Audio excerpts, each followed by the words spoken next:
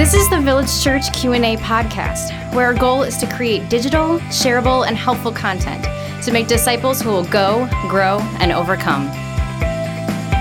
Hey, Village Church. Welcome back to the Village Church Q&A podcast. Pastor Tim and Pastor Michael with you. And today we have another one of those questions that are a little on the sensitive side. Pastor Michael, here's our question. How could I be in heaven with no tears when my kids are in hell?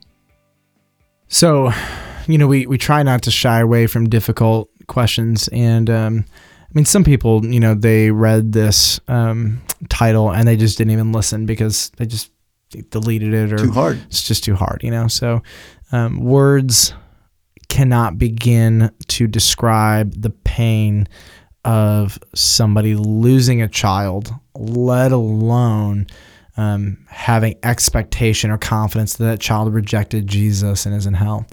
And, a really wise pastor once said to me, when you get married, you expect you're going to watch your spouse die. One of you is going to die and watch the other one. You expect it. When you grow up, you're most likely going to watch both of your parents eventually die. And so you grow up with this expectation that this is normal. This is the rhythm of life, but he said, nobody should ever have to watch a child die. And he said, there is a pain that goes deeper than any other pain on earth when a child dies before their time, before their parents. And he said, I want you to watch because you will see scenarios as a pastor where when the child passes away, that the mom or dad, it often takes years for them to recover if they ever do. It's also why when a couple loses a child, the statistical probability of divorce goes through the roof because it affects them on levels that honestly no human soul is really prepared to deal with. So as I say all that, I want to just put on the front end, I don't get it because my children are with me, but I understand to a degree the difficulty of even processing this question. And so it's a great question. It's a hard one. And how can heaven be perfect if some people that we love are missing? Wouldn't it be better if our loved ones were there? How could heaven be the best thing possible if the person I love the most isn't even there? So a couple things we just need to say just to make sure we speak these truths. God is perfect. Heaven will be perfect. God's plan of salvation is perfect. In God's plan, which is totally perfect, he extends the righteousness of Christ to everybody who will trust in him. And what happens to those who do not trust in Christ, who reject Jesus Christ, who reject his love, is that they reject his dwelling place and they reject God himself. And so what's unfortunate and really difficult is that anyone who does not trust in our perfect God and his perfect plan for salvation will not be able to be in his perfect dwelling in heaven forever.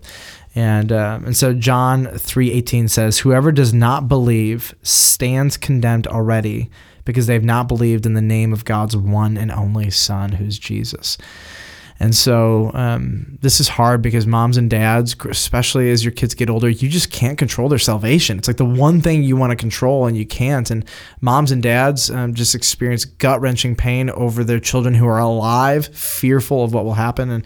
And they don't want Jesus to come back because they want him to wait so that their kid can have every opportunity. But here's what's going to happen. Right now, our minds are still affected by sin. Our bodies are affected by sin. We have no capacity to even begin to understand what would the world be like if my body had no inclination towards sin, my heart had no inclination towards sin, my mind had no inclination towards sin, and there was no sin anywhere around me in any way, shape, or form. How would I view the world? How would I view hell? How would I view Jesus? How would I view my life on earth? And so we just need to say on the front end that my present reality is filtered through a lens of sin.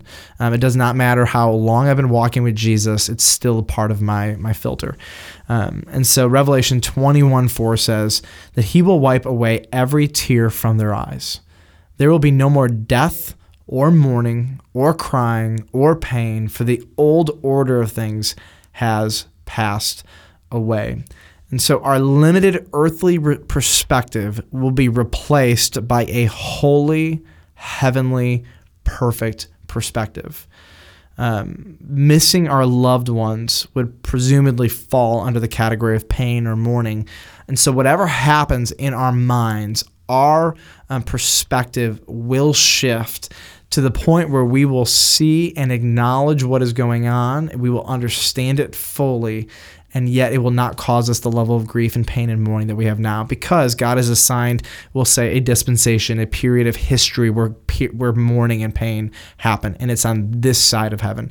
And so I don't know how that's going to work. Part of me almost feels like, as I read scripture on this subject, it's like, no, I don't want the pain to go away. Like, I feel like I should have compassion. And yet, when I see heaven through God's lens, somehow I will rejoice at the justice of God. That's hard, right? I get that. Like, I fully get what I'm saying. But I don't understand how it's going to work because I've never been there, you know? And so in the meantime, we accept by faith that once we are in heaven, God will give us a perspective that is perfect, and emotions that are perfect, a mind that is perfect, and that this will not cause us the level of pain that we experience right now. My wish is that nobody would have to go to hell, but that's just not what the Bible teaches. And this, I think, what it does for us, the reality of hell and this just question, makes such a high priority our commission to preach the gospel, to share the good news of eternal life through faith in Jesus Christ with as many people as we possibly can, because the implications are far too terrible to even ponder. But here's what we know. God is good. And if you saw all things through God's lens, it would absolutely change the way we see things. But right now, God wants us to live with compassion and sorrow over that, because it compels us to Great Commission effectiveness. I think also God wants in every mom and dad to understand that we experience a glimpse, a shadow of the pain that he experienced when Jesus was on the cross.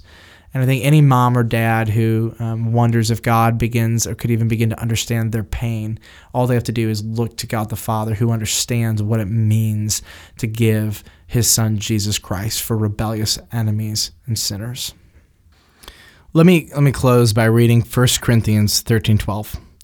Paul says, "For now we see only a reflection as in a mirror.